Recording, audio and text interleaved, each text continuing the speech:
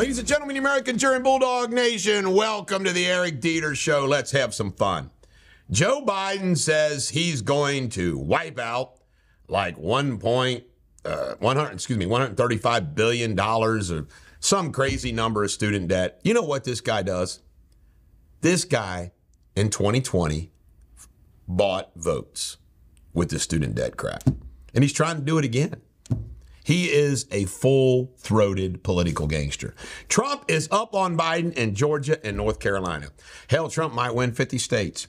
All right, 7.2 million people have come into this country illegally under good old Joe Biden. And you know what, folks?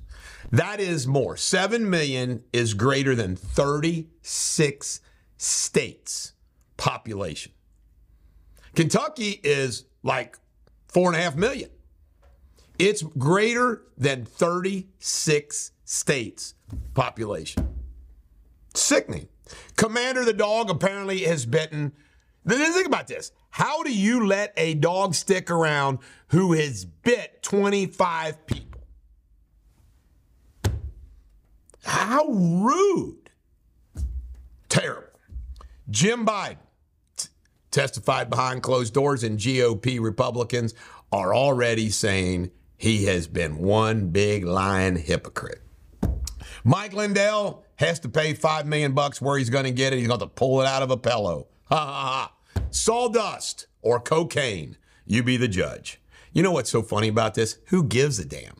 The guy admits he was a crack cocaine head, and there's plenty of pictures. The fact that one may or may not be sawdust or cocaine, who cares? Doesn't make any difference. Southern Baptist is going hard on all those places that want to play footsie with the transgender crowd, so forth and so on, canceling some administrative memberships. Mortgage rates jumping back up. There goes the housing market again. A ballerina, an American ballerina in Russia, gave $61 to Ukraine, so therefore she's been arrested. AT&T outages. We got a couple people on our team that have AT&T. Can't reach them. This is what's going to happen, folks, when the world crashes. No phones, no computers. We're going to not know what the hell to do, and I'm going to regret not having a damn landline. MS Fran. Can't make this up. Fran got canned. She's been a volunteer for like 30 years, the National Multiple Sclerosis Society, and got canned for not understanding pronouns.